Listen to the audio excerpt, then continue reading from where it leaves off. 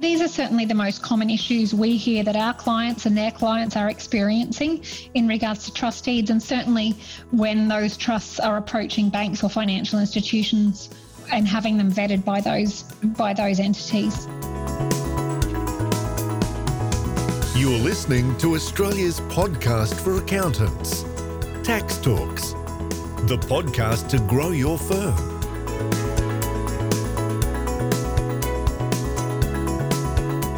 Welcome to episode 264 of Tax Talks. This is Heide Robson, and thank you to Class for sponsoring this episode. In this episode, Emily Pritchard of Access will walk you through 9 common issues around trusts. 9 issues. Emily and I recorded this interview in 2 lots. We first had the actual interview, and then sometime later, Emily clarified a few things. So at the start of one of these later comments, you will hear this sound. And then at the end of the insert, you will hear this sound. So here's Emily Pritchard of Access in Brisbane about 9 common trust deed issues.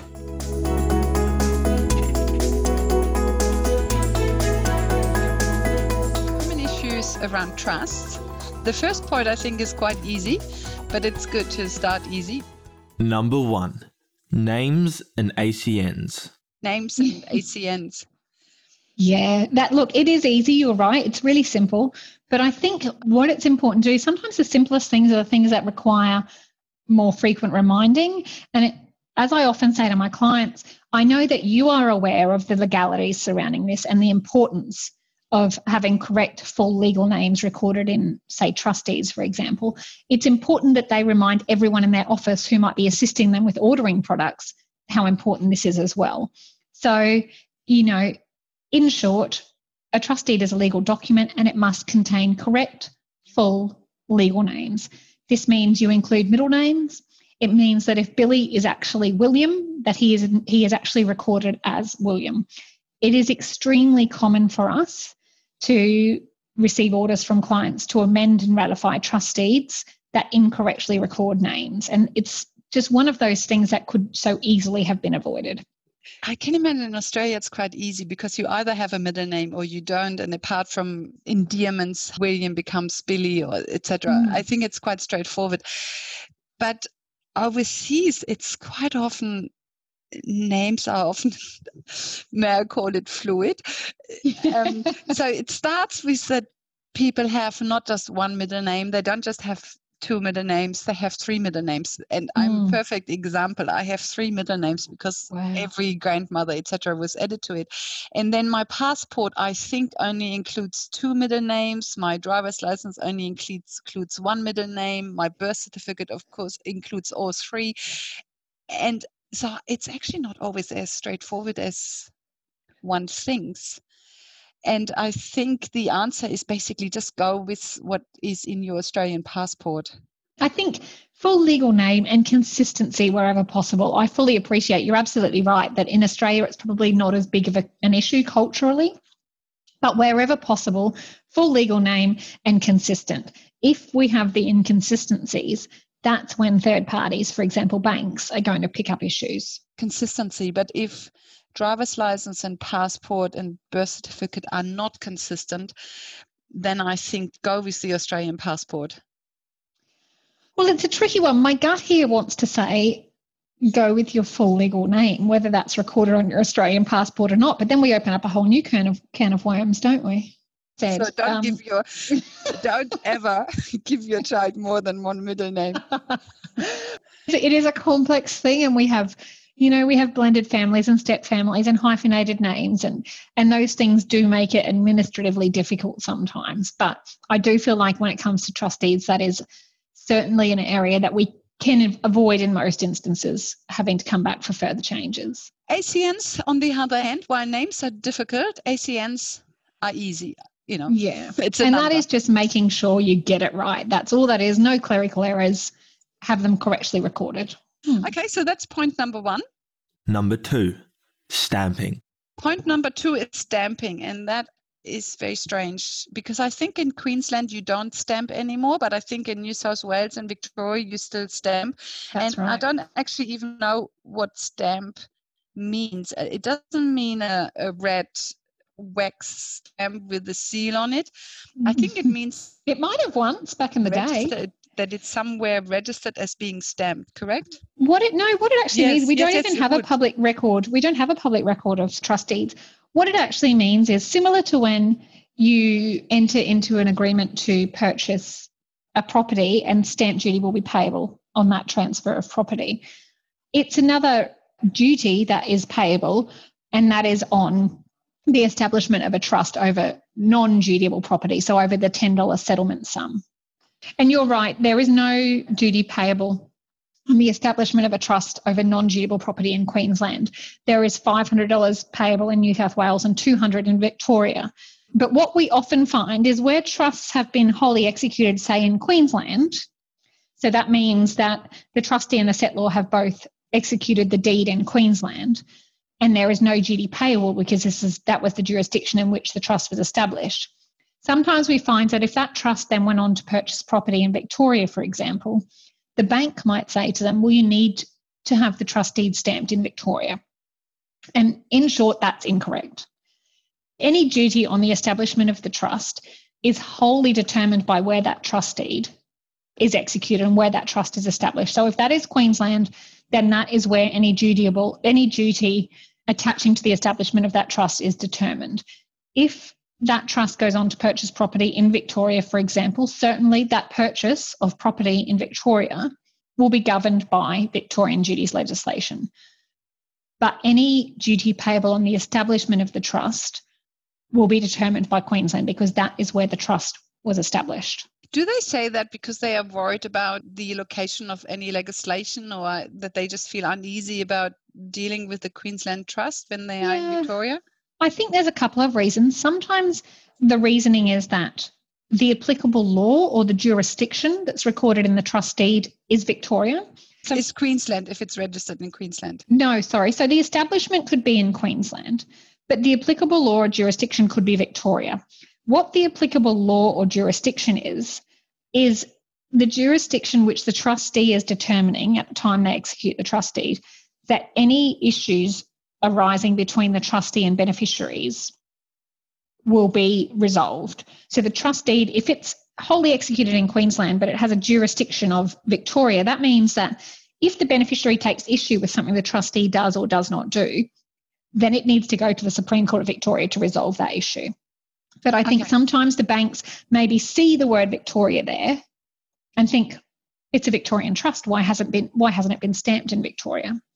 Without realising that it's completely separate to duty on its establishment. The other reason that sometimes banks give to justify the need to stamp the trust deed in a separate location to where it was established is because the trust is now going on to purchase property in that location. How can they see whether it has been stamped in Victoria or not? Because you said there is no register of trust. It would have a marking on it though. So you would still submit it to the Victorian, say, OSR, and they would mark it and you would pay your $200 and it would say stamped on this date and signed by an authorised representative of the Commissioner. Okay, so there's not just a signature there, that there's also a stamp. Yeah, there's a marking or a certificate even that could be issued, but it's generally a marking. So I think that the trustee would be submitted to the bank, for example, in Victoria, and they would say, we're buying a Victorian property, where's the stamp from Victorian OSR? But in short, if it's been executed in Queensland, it doesn't need one.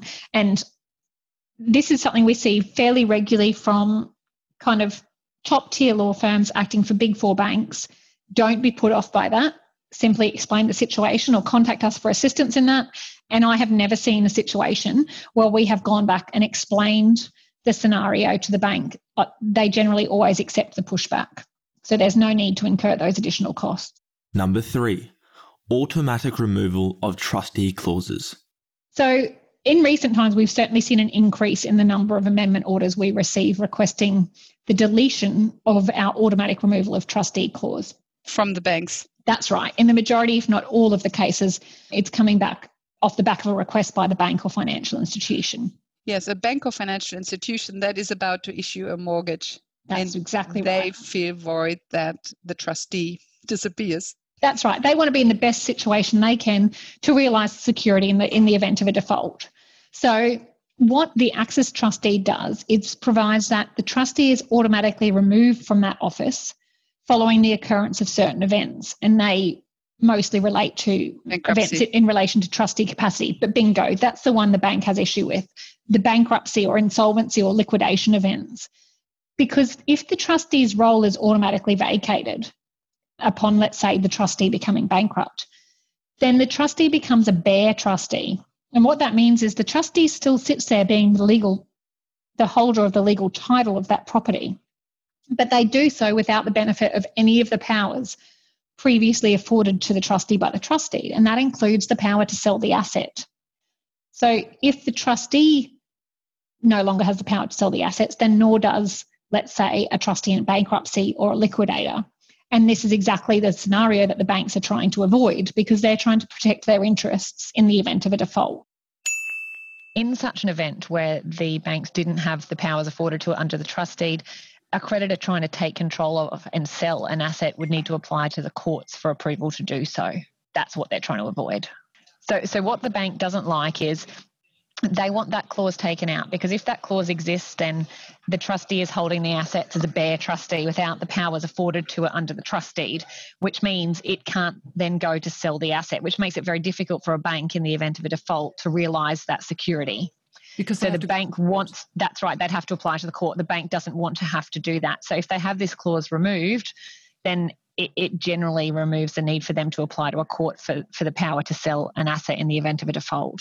Yes, because going to the court is time-consuming and inexpensive. Correct, yeah. Is this only an issue with individual trustees? Because with a corporate trustee, if the corporate trustee doesn't do anything else but being a trustee, then that corporate trustee can't go bankrupt. So then you would never have that issue. So I can imagine this request for removal of the automatic removal is particularly relevant for individual trustees. It is, but I have seen the request in relation to corporate trustees, and I suspect that is likely because the bank isn't fully aware of everything that trustee company might be doing. Yeah. So in order to protect those interests, they err on the side of caution and request the removal of that clause. Yeah, well, and I think I agreed with you at the time, but when I think about it, the reality is that the trustee could get sued and go into insolvency if it's a trading trust, even if it's only the trustee of that trust. Does that make sense? Yeah. So okay. I think you went on to say that it would normally only be an issue for individual trustees, because if the trustee was a company then and it was only the trustee of the trust, then it's unlikely to go into liquidation. But the reality is if it's a trading trust, it could go into liquidation because it could be sued in its capacity as trustee. I think the point I like to make in this regard is that often our clients come back to us and say, we bought this trust deed off you last year and already we have to get amendments to it because the bank says something is wrong. And whilst I fully appreciate the bank's opinion there, and I'm not saying that I would say any differently if I was acting for the bank, I think it's important to realise that we haven't erred in the drafting of our trust deed. These provisions are included to ensure, for asset protection purposes. That's right. So it becomes a competition of interests, I guess, between the asset protection interests of the person establishing the trust and the people for whose benefit that is, and the protection of the bank's interests. Number 4, powers, conflict of interest clause, and derivatives. Next one is powers, conflict of interest clause, and derivatives. Yeah, this one's really quick. I guess a whole part of this, the reasoning behind a lot of me sharing this information is that we get the benefit and access of feedback from accountants across the country. And so it's a way of sharing that to the broader population of accountants. And something we see fairly frequently is requests from banks to have trust deeds amended to insert additional powers of the trustee. And again, this is quite fair and reasonable in the majority of cases, but there are certainly situations where I would suggest pushing back to the bank and suggesting that it's not necessary. The two examples I gave are the conflict of interest clause and the derivatives clause. Conflict of interest, quite often the bank will be sitting, with all due respect, someone in the bank has a checklist and they can't proceed to the next step of the application unless they can tick every box on that checklist. And if they can't see a conflict of interest clause in the wording that they are used to seeing, they can't tick that box. But it's important to know the trust deed or speak to us if you're not sure where it might be, because in a lot of cases, the clause is there. It's just in different words to what they're used to seeing. So you don't need to go and spend a few $100s amending the trust deed because it's already there. So it's about knowing when to push back to the bank and say, hey, that's already there. Have a look at this clause. I know it's different wording, but it is there. And the reality is, in a lot of cases, the wording of the access deed is actually better than the suggested clause coming from the bank. So that's one thing to be aware of. And so what alternative word should one look for when one is looking for a conflict of interest? Well, it could be worded in all sorts of ways, and it may not even use those words, conflict of interest. It may say things like the trustee can act and do all of the things that are afforded to it under this trust deed despite it having any personal interest, it might say, or something along those lines. So certainly I'm more than happy to speak to people if they're not sure. But it's something I just say to be aware of when dealing with banks, because I appreciate the person at the bank is doing their job, but quite often it's not required. Likewise, the derivatives clause. If a trust is trying to borrow money off the bank to buy a piece of farming land in North Queensland and it never intends to enter into derivatives, then it is not necessary for that trustee to be amended to give the trustee power to enter into derivatives. And so I think just be aware of some of those kind of things. Don't always assume that bank has everything 100% accurate, and feel free to question where necessary. I see. And derivatives is an issue because older trust deeds, of course, don't cover derivatives because they are more of a new phenomena. That's right. But again, if the borrowings from the bank have nothing to do with entering into derivatives transactions and the trustee has no intention to, then you don't need to amend the trust deed to include that power at this point. Number 5.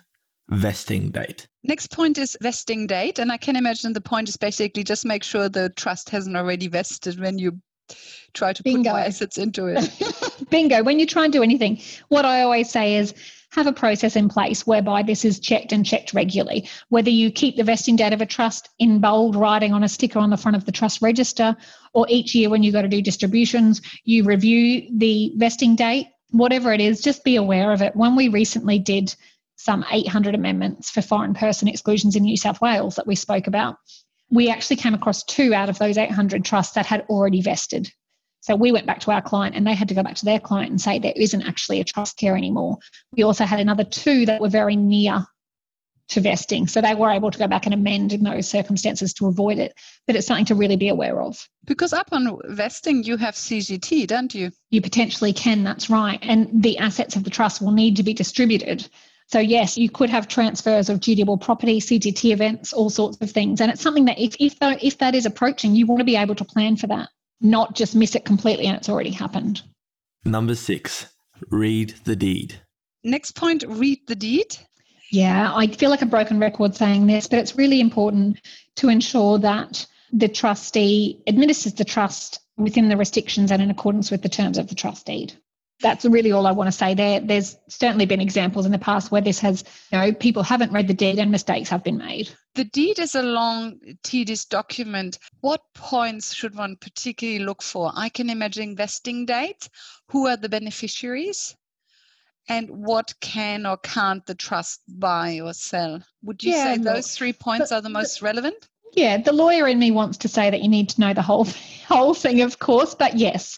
I think you should always be aware of when the trust is vesting. You should always be checking to make sure that the trust deed allows the trustee to do whatever it is the trustee is going to do. So if the trustee is going to invest in something in particular, check that the trust deed allows them to do that. And absolutely, you need to know who the potential beneficiaries are when you're making distributions.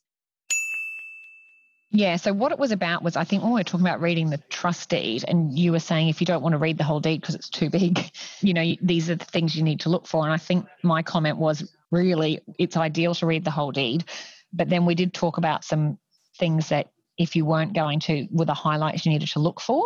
Yes. So I guess my comment in that regard would be another thing that you need to look for really is the mechanisms in relation to changes and succession in appointor and trustee positions. So have a look and see that the trust deed provides for situations where an appointor passes away or loses capacity, and if there is someone to take their place, if no one has been named in the deed as an alternative appointor, what the deed then says about how that position will be filled, so you're not left with an empty position.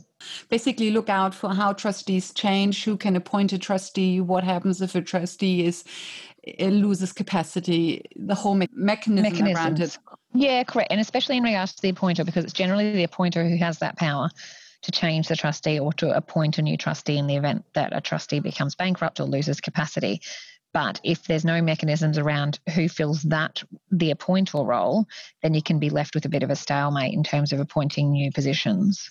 Yeah, that's a very good point, because we are very often focused on the trustee, but what happens if the appointer bites? That's right. Yeah. So you need those multiple mechanisms built into the deed to deal with pretty much every potential scenario. And absolutely, you need to know who the potential beneficiaries are when you're making distributions. And the perfect example here is some time ago, a client called our office to discuss something completely unrelated, but happened to send the trust deed in and say that they had been making distributions in a certain manner. And the trust deed said something like the beneficiaries are John Smith, children and remoter issue, spouse, parents, etc. of John Smith, and any company of which John Smith is a director. Now, in the course of the discussions, they happened to mention that over the previous few years, they'd made $5 million worth of distributions to a company.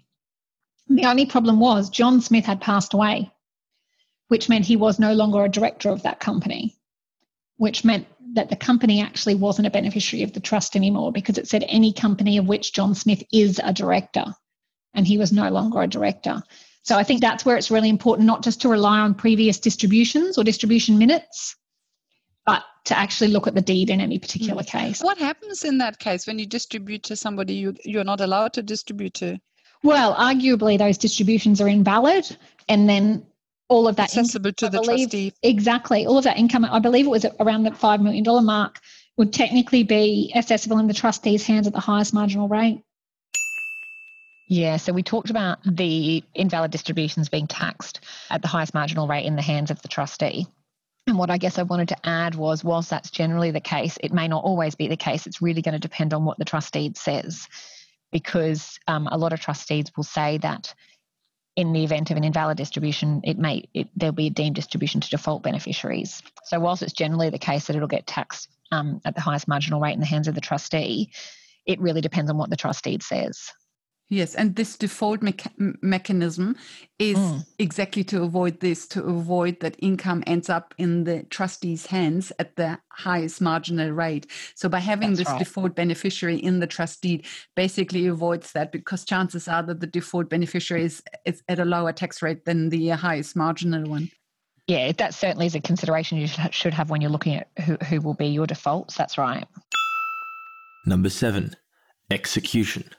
Next point, execution. Yeah, we very frequently see requests for us to ratify executions of trust deeds because they have not been executed originally in accordance with the law. For companies, they need to be executing deeds in accordance with Section 127 of the Corporations Act. So that is by 2 directors, or by a director and a company secretary, or for a private company that has a sole director who is also the sole secretary, then by that director. Hold on, execution. What does execution really mean? It just means that the trust deed must be signed by the right people, or that's right. So what I'm talking about is, it's one matter, I guess, to ensure that the correct parties are recorded as parties to a certain document or deed and that they all sign it. But execution is following the law in relation to that. So, Section 127 says that a company can execute a document in this way. So if 2 directors of that company execute the document in that capacity, then that document will be taken to have been signed by the company. Most states, I think it's all states actually except Victoria, tell us that an individual signing a deed will be taken to have executed it if they've signed it and it's been attested to by at least one witness who is not a party to the deed.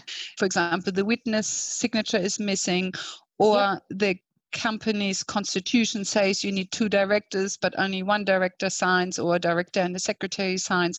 All of these are then issues around the execution. Or maybe someone who signed the document wasn't actually a director on that date. They had either ceased to be a director or hadn't yet become a director. A really frequent one is where you've got a super fund, and we do an upgrade of the governing rules, and it goes out to John and Mary Smith, who are the trustees, and they sign the deed and they witness each other's signatures, because it needs to be witnessed by someone who's not party to the deed. Yes, they can be a relative, but they must not be party to the deed. Exactly. So it can be, for example, their adult children, as long as these adult children are not members of the SMSF. That's right. So that's execution. Yeah, so all I really wanted to say there was, whilst it's not a technical necessity that a company always executes documents in accordance with Section 127 of the Corporations Act, the reality is that banks will insist upon it.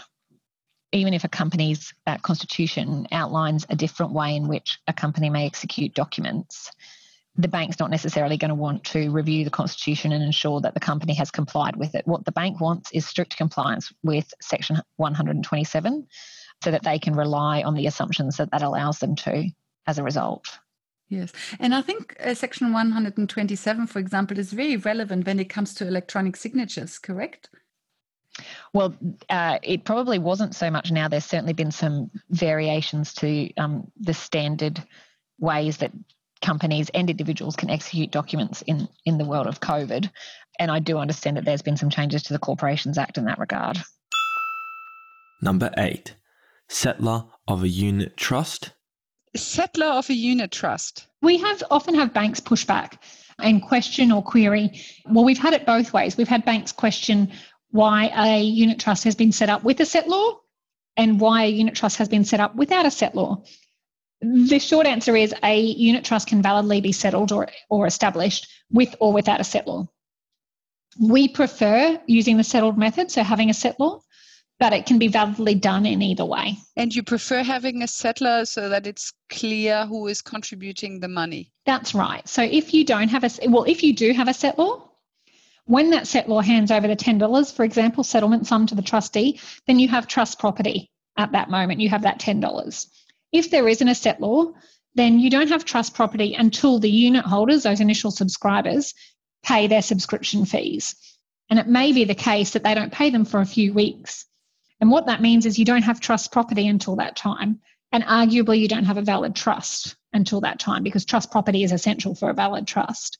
So it brings into question any actions that the trustee may have taken up until that point at which the unit holders pay their subscription fees. For example, if the trustees signed a contract for the trust to buy a property, there could be questions there, and you certainly could have issues in terms of double duty.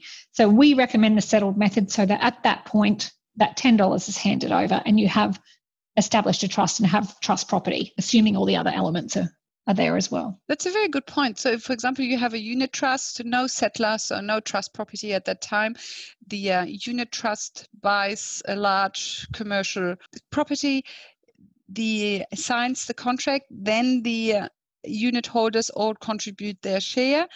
And then you have two problems. One problem is that the purchase contract is actually invalid because the legal entity who signed the contract, being the trust, didn't exist at the time of signing. So certainly if the trust has been recorded on the contract, yeah, that's right. And then the other problem is stamp duty. That's right. So arguably what will often happen is that the trust may not be recorded on the contract. It may just be in the name of the company. The issue you may have in regards to duty is that if the corporate trustee has signed a contract to purchase property at a point when the trust has not been validly established, then arguably there will be a transfer from the seller to the company in its own right, and then a subsequent transfer once a valid trust is established from the company in its own right to the company as trustee of the trust. So you've got a double duty potential there. Number 9, change in office holders of a trustee company. Change in office holders of a trustee company. This one's a really short point, but it's worth mentioning. If there is a change in directorship of a corporate trustee of a trust, it doesn't require a deed of amendment to be prepared because the trustee itself has not changed. Similarly, if the trustee company changes its name, so ABC Company Proprietary Limited changes its name to XYZ Company Proprietary Limited, this does not require a deed of amendment be prepared for the trust. The change of office holders of the trustee company doesn't raise a resettlement issue, doesn't raise CGT or stamp duty issues, but the change of a shareholder of a trustee company might trigger CGT. Look, I don't think it's likely to trigger The changing in office holders of it or shareholders of a trustee company, I think, is unlikely to cause a resettlement and have CGT or GD implications. That's my opinion. Obviously, I can't give guarantees. Okay, so just to summarize this last point, the change in office holders of a trustee company has no implication. It doesn't trigger resettlement, it doesn't trigger CGT, and it doesn't trigger stamp duty. What I'm talking about, I guess, in regards to this last point is just when banks request that a deed of amendment is prepared for the trust,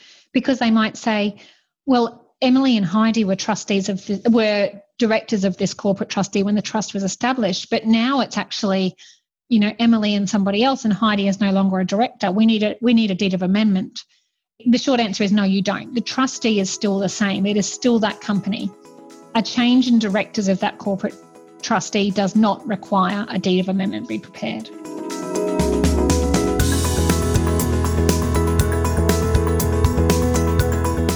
These are certainly the most common issues we hear that our clients and their clients are experiencing in regards to trust deeds, and certainly when those trusts are approaching banks or financial institutions and having them vetted by those entities.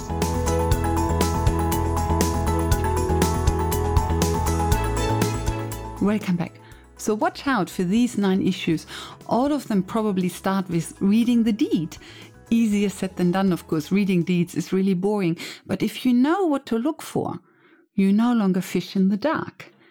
In the next episode, episode 265, Andrew Henshaw, Velocity Legal in Sydney, will talk about to what extent running a business from home will jeopardize your main residence exemption. Until then, thank you for listening, and thank you to CLAS for their support. Bye for now, and see you in the next episode.